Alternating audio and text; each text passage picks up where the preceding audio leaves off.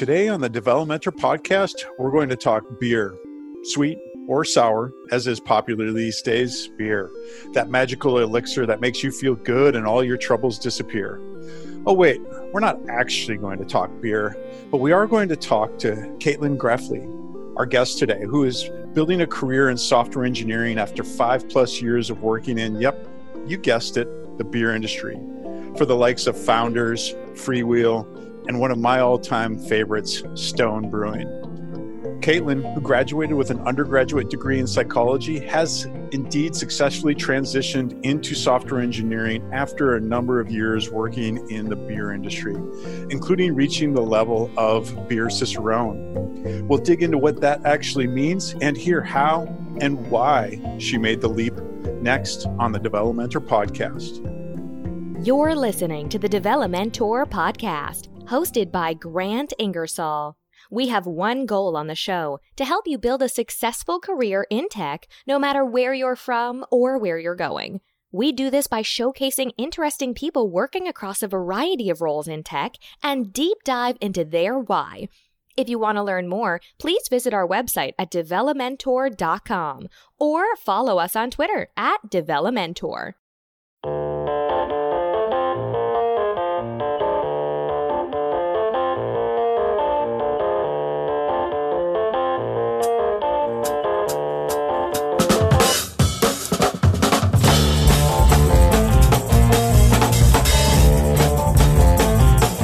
Welcome to the show, Caitlin.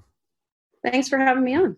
Yeah, it's so great to have you. When I saw your profile go by on my Twitter feed, I just knew I had to reach out and get you on as a guest. So thanks again for joining me.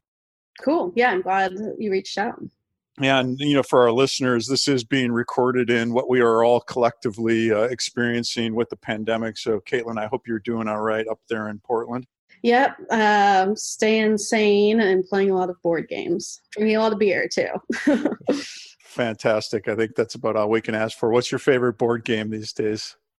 Weirdly, right now, my partner and I have been playing the childhood game of life. There's no pandemic card that you can draw in that game, if you were wondering. We could do an updated version. I remember playing that game quite a bit myself. So did you choose the college route or the trades route?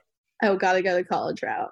Make more money. And what's on tap these days, since we're talking a little bit of beer at least? You can pretty much always find Fort George Cavatica in my fridge. It's one of my favorites. I love Imperial Stouts, even when the weather gets warm.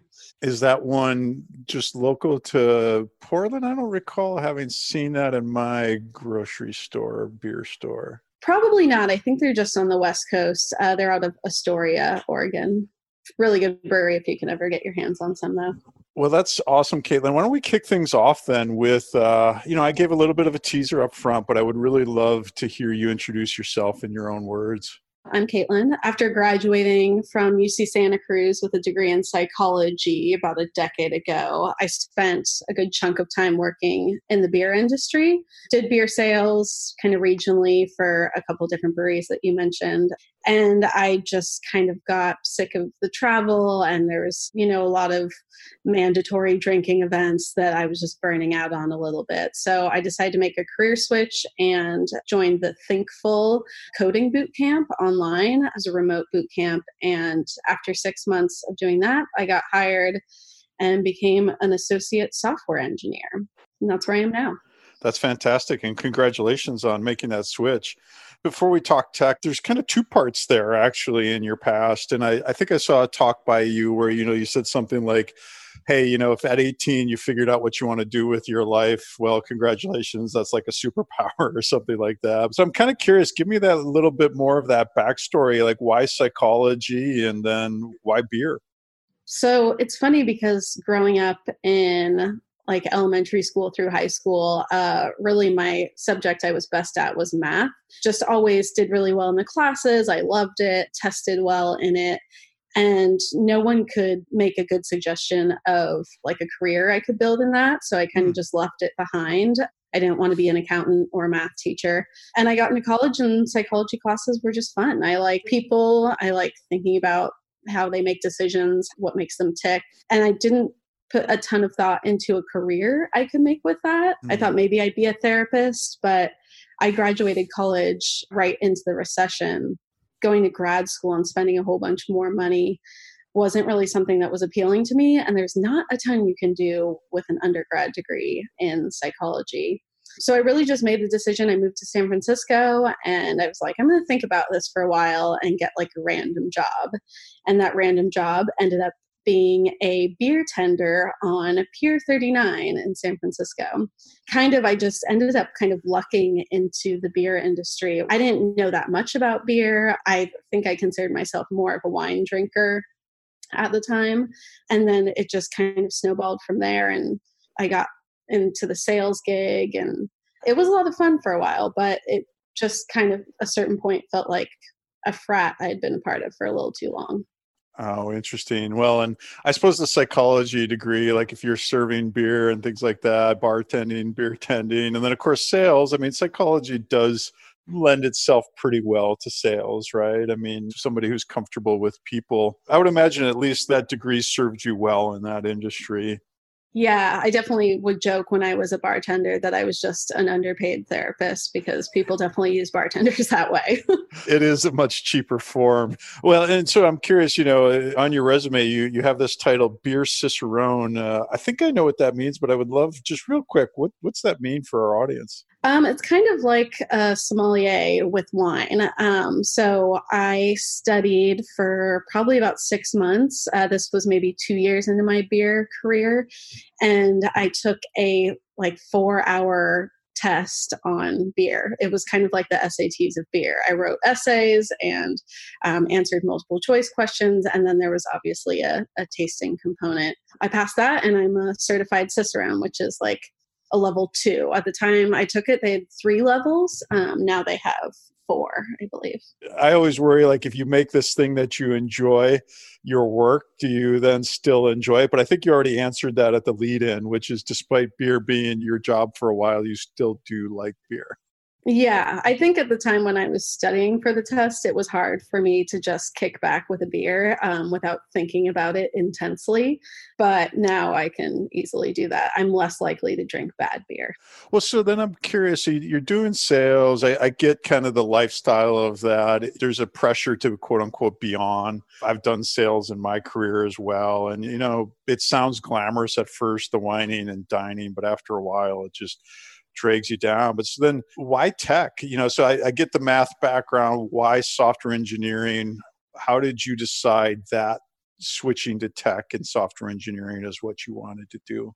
I think this is where I thought a lot about how I kind of grew up with this math brain, and it started to show up in the work I was doing in sales. Data analytics was part of my job, creating presentations for buyers and such.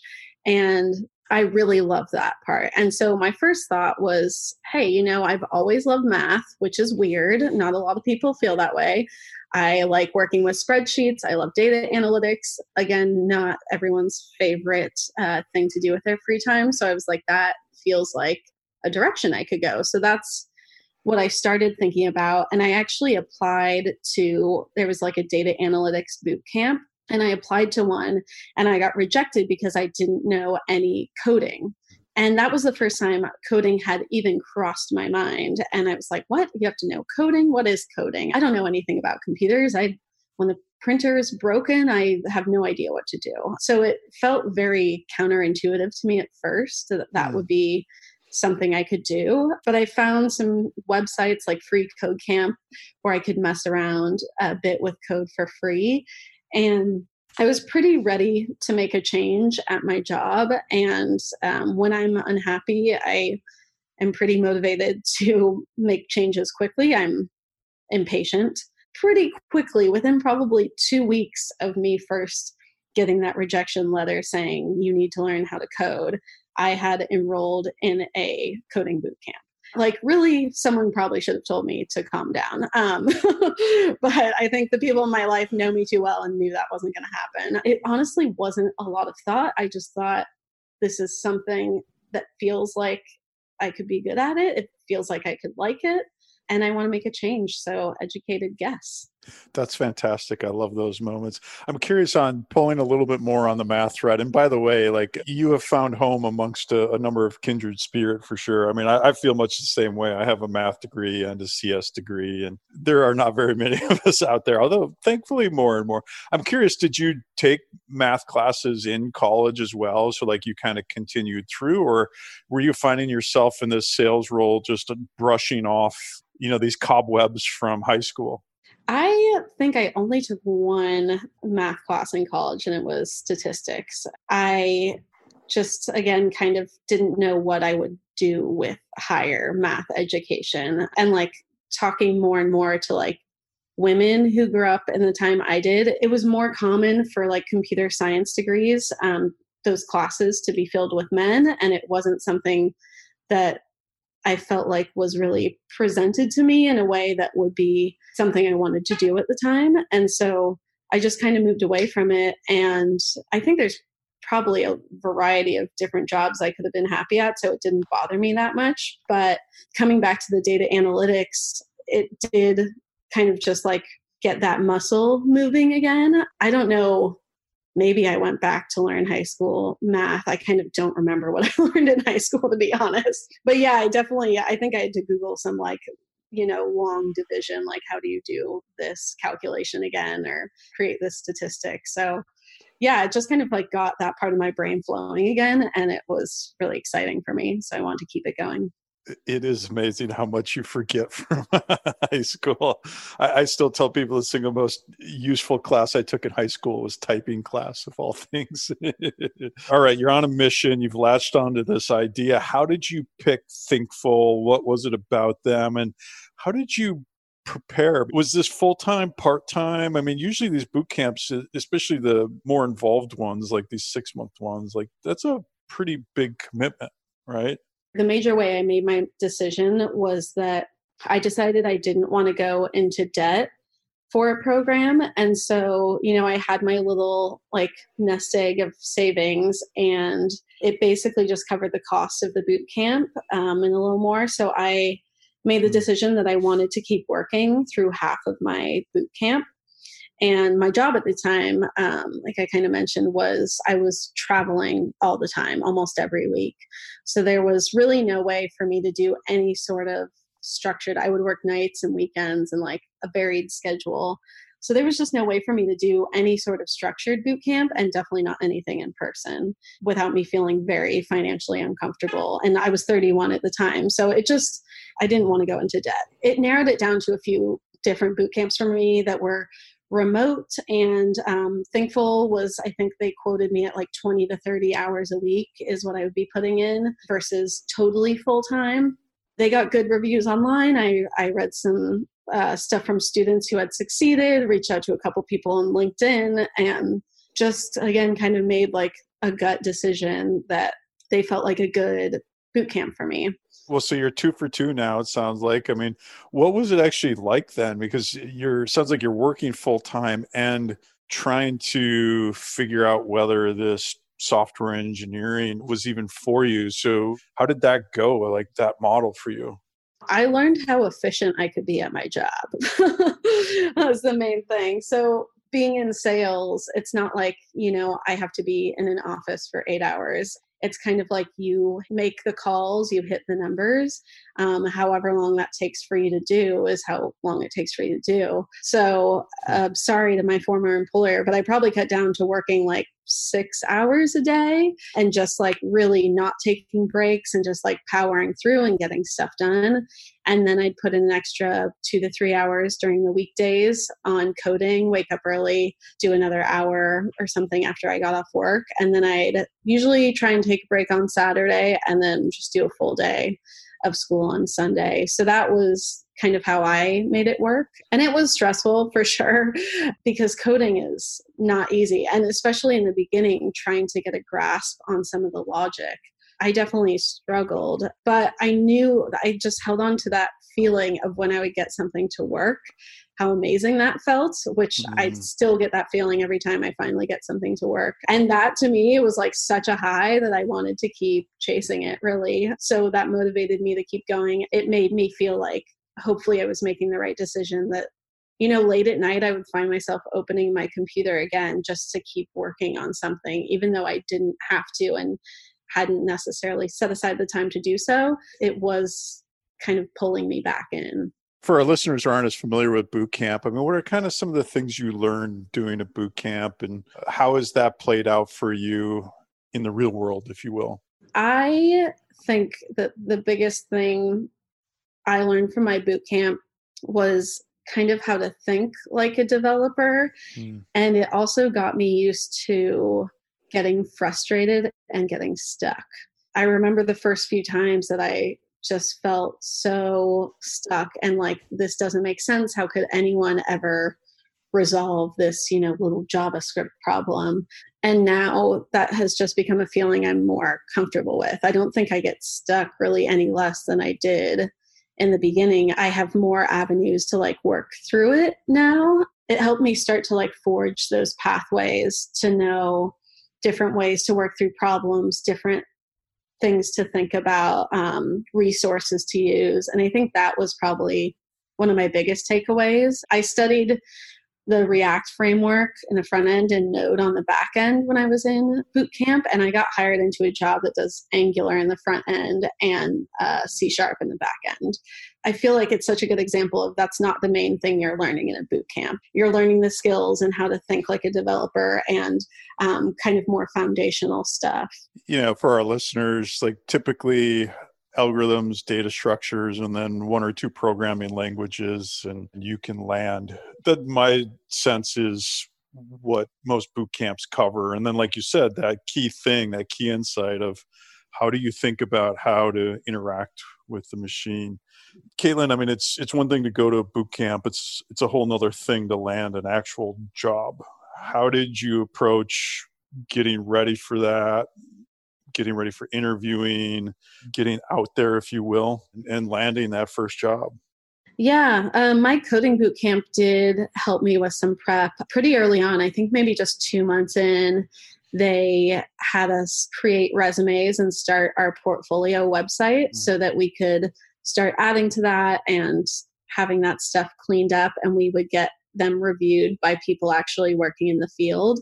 And so that was great. And it also got me to start thinking about that stuff earlier on. And I would highly recommend that for anyone going through boot camp, whether or not your boot camp has you do the portfolio at the end. I would start it much earlier because it allowed me to put it out there, like link to it on Twitter, on LinkedIn, and have people see where I was at with my progress. And then when I went to a lot of meetups as well, I probably started going after like 2 or 3 months of the boot camp. I started feeling confident enough to show my face in public and have these conversations with people about tech. And doing that made a huge difference. That was how I got my first interview. My first technical challenge was just from being at a meetup, and someone kind of gave me a preliminary interview on the spot. And I had the technical challenge a few days later, totally failed it. It was a great experience because I've told a couple people this, like if you can get your first interview to be just kind of some random job that maybe isn't your dream job, it's great experience because you get to see what it's like to have a technical interview. It was so scary to me to hear about these, what they would be like, and living through that first one and even failing miserably and knowing that I didn't actually die was just like a good experience to be like, okay, like now I maybe know a little better what to study next time, or like the vibes I got off this company from the kind of interview they did, like that's maybe something I'm not going to want to look for. So I think all those things kind of help me prepare. It helps that I'm an extrovert. I really did like going to meetups and talking to people. I definitely did a lot of LinkedIn stalking. I would find companies I was interested in and kind of target a person who worked there, maybe a little lower down the food chain, someone more recent into the field, and then try and get them to go out to coffee with me so I could pick their brains and make a connection at that company. Whether they were hiring or not at the time, it felt like a good connection to make. That's so fantastic. I mean, for our listeners, I just want to pause there because there's so many good things in what Caitlin just said. So, so for instance, Caitlin, I've had on the past Aileen Lerner, who runs interviewing.io. And for any of our listeners who want to get over that scary feeling, it's a great place to interview with actual real humans. But, some of the later things there, that putting yourself out there, that building relationships, that, hey, do you want to get coffee so I can pick your brain? I'm not even looking for a job. Just, could I hear from you how you did it? So many people want to help in this field. And it seems so scary at first. Was it just like, oh, hey, this is a natural for you? Or was there anything like you had to build up to do in order to kind of reach out that first time?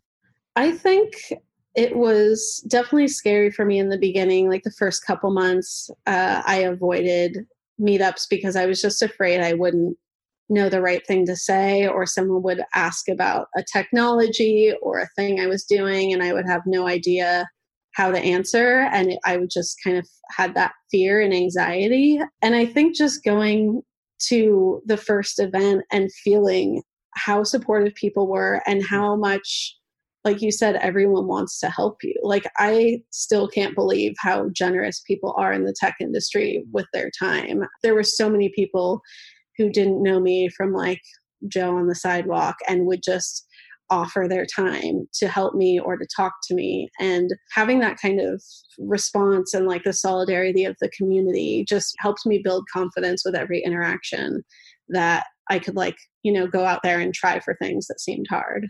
You must live in a place that's really good for that too. And again, like for our listeners there, it's like, if the first one doesn't sound like what Caitlin just described, know they're out there and then go on to the next one. You just happen to pick the wrong one to start, but there are plenty of others. I'm sure you would agree too, Caitlin. Every now and then you run across a dud of a one. Maybe the speaker's not your jam, or maybe there's not enough people there, or the beer's late. Yeah, for sure. I think like not everybody in every field is a delightful human being to interact with, but I've had just like so many more positive experiences in tech. I love Twitter, which I never thought I'd say. I didn't even have a Twitter account until I joined the tech industry. And that has become such a valuable resource for me to learn and to feel like I'm not alone in some of the struggles that junior developers experience. But there's always some people that are going to be negative no matter what. Yeah, and you just got to ignore them, even though your brain doesn't want you to. Well, so you mentioned being a junior dev, and, so one question, I think, what's it like being a junior dev on a team where, shall we say you're more experienced in life than perhaps other junior devs? You've worked for a number of years in other fields. What's that experience been like for you? Yeah, I am a big advocate for people switching careers, that you have built a skill set that's going to be relevant to your job no matter where you came from. Me coming from beer sales doesn't seem super relevant to software development, but I think one of the things I brought to my team was just I am a strong communicator and I'm comfortable with that.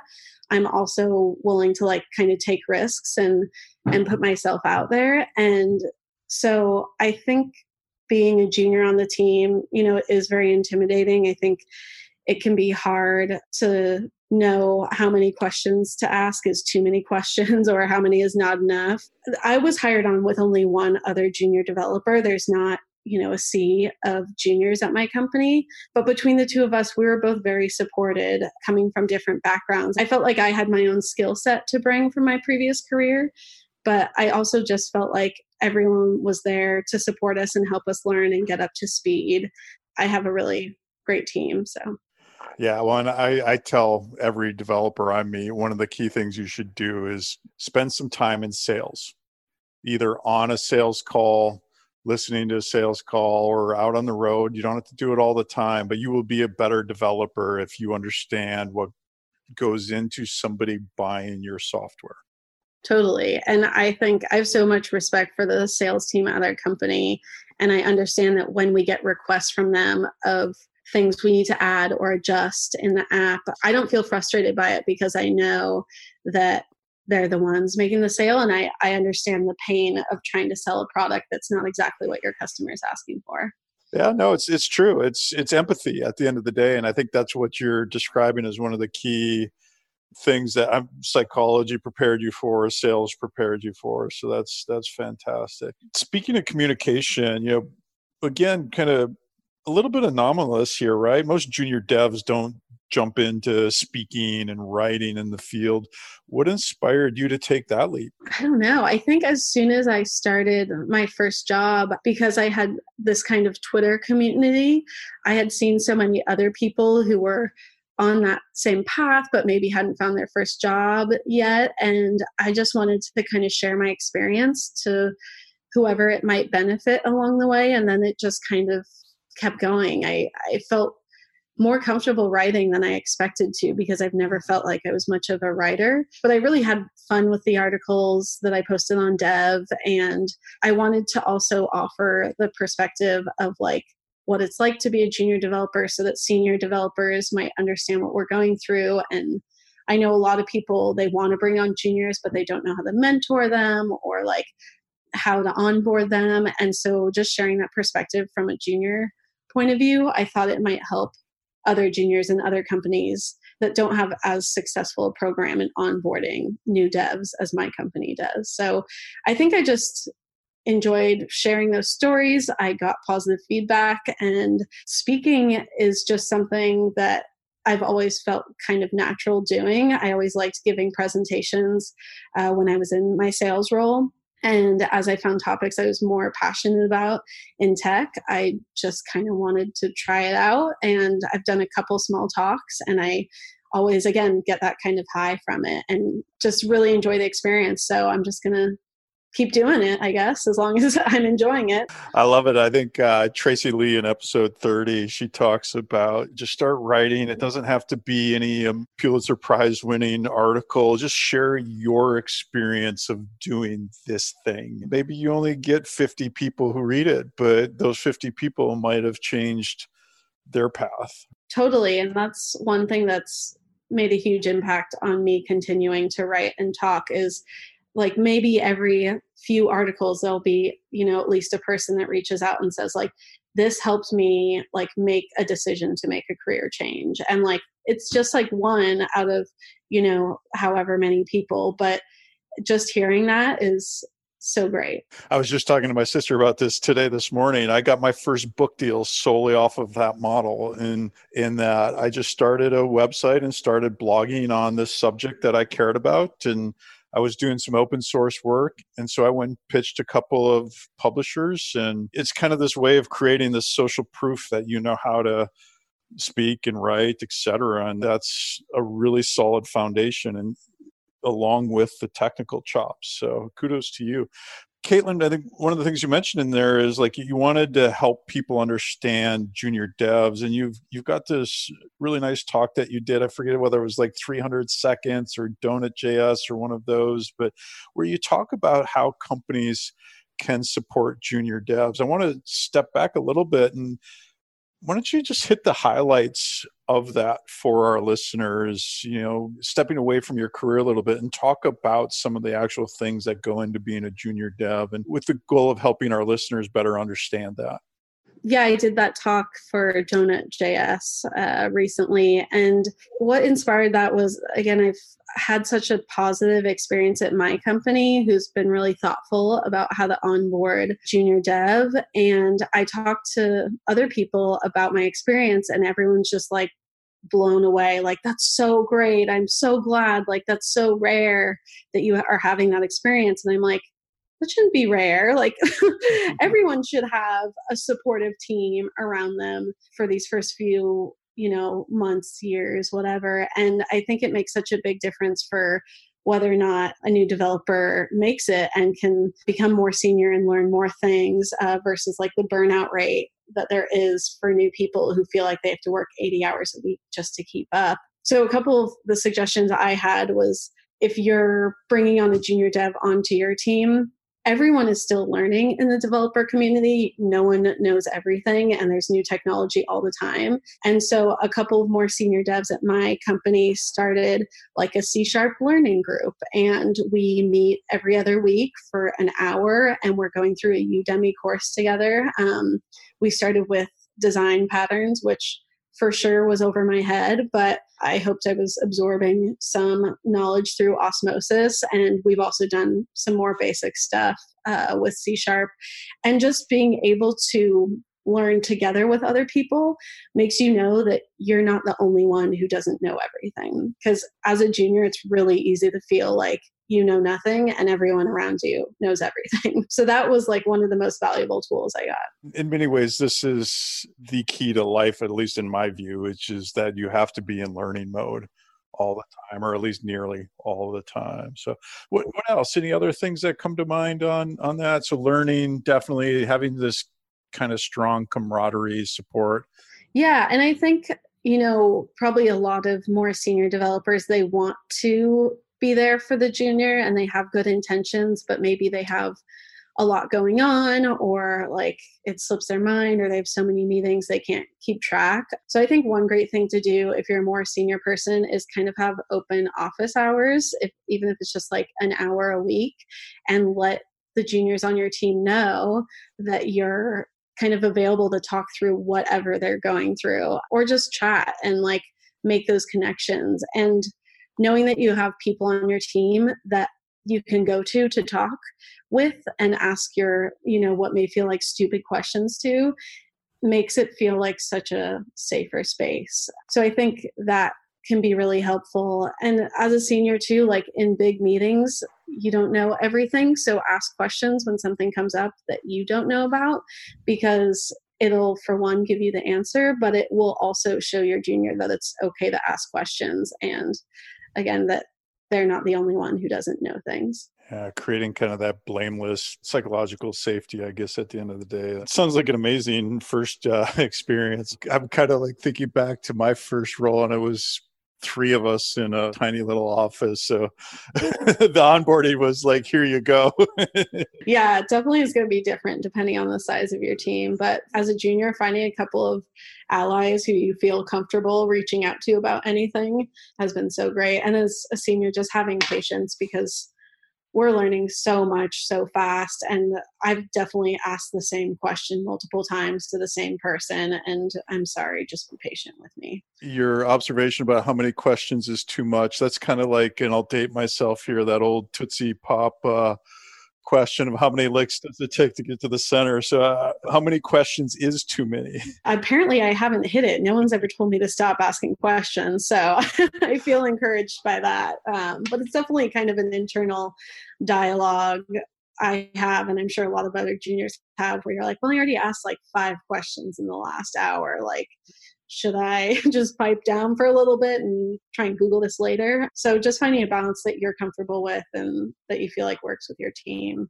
Yeah, I love it. And recognizing and picking up on cues when somebody is too busy at the moment or saving it for later. And I think I always look at it, as long as you're demonstrating to me that you're learning, whereas if you're just being lazy, then that's going to be a problem. The former is fantastic. The latter is a short track to being out the door, right? Because that's just not a good use of anybody's time. Caitlin, what's been the most surprising thing to date for you as a developer? You're into this role now. What's kind of like, I wasn't expecting that. How little I actually code. Yeah, I don't know, how it is at every company, but when I was in boot camp, I was writing, like 200 lines of code a day, trying to like get my, little app up and running that I was making from scratch. And there was just a lot of just writing code. And now I feel like there's so much of digging through the code base and seeing maybe how else it's done in the code, what you're trying to do, and maybe if there's a better way of doing it, and reading through all the documentation and going to Stack Overflow. And, you write a couple lines of code and you try it out and it breaks some tests, and you delete a line, and then you research again, and maybe you write another line later. And then that's all broken up with all the meetings. And on my team, we also do support through AWS. So spending a lot of time in the AWS platform, which I had no idea about while I was in boot camp, and kind of learning other technical things that are part of the job, but that aren't writing code, has been just really interesting for me. Like this last week at work, I really spent a lot of time in the AWS console and kind of working on building certain code that I had written and just, making sure it ran. And I don't know how many lines of code I wrote in the last week, maybe 5.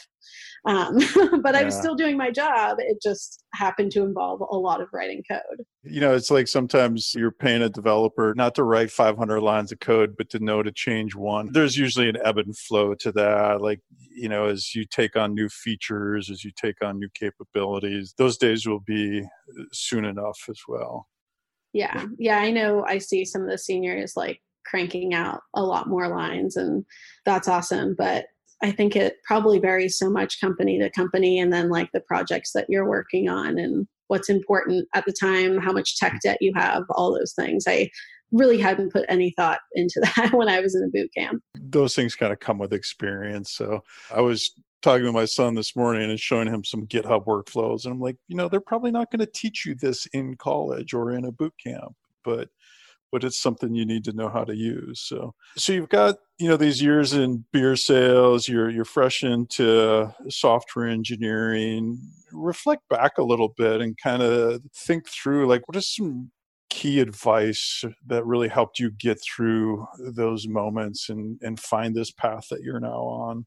I think a big thing for me was just being okay with taking chances and with kind of the unknown. I think like going into college and, looking for some of my first jobs, I had this idea of like, well, you have to know before you go into this career field that it's something you're going to enjoy and maybe something that's going to make you money and check all these other boxes. Making this career switch, I really just felt like it was such a leap of faith, but how else do you really figure out if you're going to make like a big, totally different career change?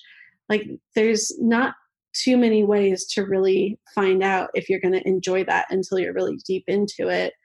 And even now I feel like I'm in the honeymoon phase of this tech career I have. And maybe in 3-4 years, I might start to burn out a little and I might want to pivot again. Like, I don't know. It's hard to tell, but I took a lot of time to kind of reflect on my strengths and the things I enjoyed doing with my time. And then I tried to line those up with a possible career path that would work for me. And so far, I feel like I got lucky and I might have gotten it right. And the thing is, like on your path, like let's say you got through the boot camp and you didn't like it. 6 months out of your life, you could always go back to sales, right? Maybe in a different industry, but yeah. And I think tech skills are something like I could have pivoted into selling software, which makes more money than selling beer, unsurprisingly. And so I figured that it's never going to be bad to have some tech skills in the world we're in and the world we're going into. Tech is only going to become more and more prominent. And so it did feel like I wouldn't be able to really lose, and at least I'd be able to cross one thing off that I didn't want to do. Caitlin, such good advice. And it's been so awesome to have you on the show and share your story. I know there's a lot of really good, meaty advice and insight in there for any of our listeners who are thinking about boot camps and perhaps thinking about how to get their first job in tech coming out of boot camp. So one final question, where can our listeners learn more about you and your path, perhaps reach out and get some advice from you? Come find me on Twitter. I am at the Cait Code. Cait is CAIT. Feel free to shoot me a message there or find me on LinkedIn. I try to respond to everybody and kind of give advice or just be a person that knows what you're going through. So feel free to reach out. That's fantastic. And for our listeners, we'll be sure to link up Caitlin's Twitter, her LinkedIn, as well as her website, which is a great example as well of what you can do to help curate your brand in this day and age of social coding, shall we say. Caitlin, thank you again so much for joining me today. Yeah, thanks for having me. Thank you for taking the time to listen to the Develomentor podcast. If you like the show, please subscribe on Apple Podcasts or your favorite podcast app. Even better, please leave us a review. If you want to hear older episodes, leave feedback, or sign up to be a guest, please visit us at develomentor.com. If you'd like to support the show, there are 3 ways you can help out. 1. Make a donation via Patreon. 2. If you're a software engineer looking for your next gig and wanting to practice interviewing, use our referral link to the interviewing.io platform. And 3. Buy your next tech book from Manning Publications using our affiliate link. All of those links can be found at developmentor.com/support-us. That's SUPPORT-US, all one word. Most importantly, if you like this show, please tell your friends. Referrals are the lifeblood of any podcast. Finally, we here at Developmentor hope that each and every episode helps you move one step closer to finding your path.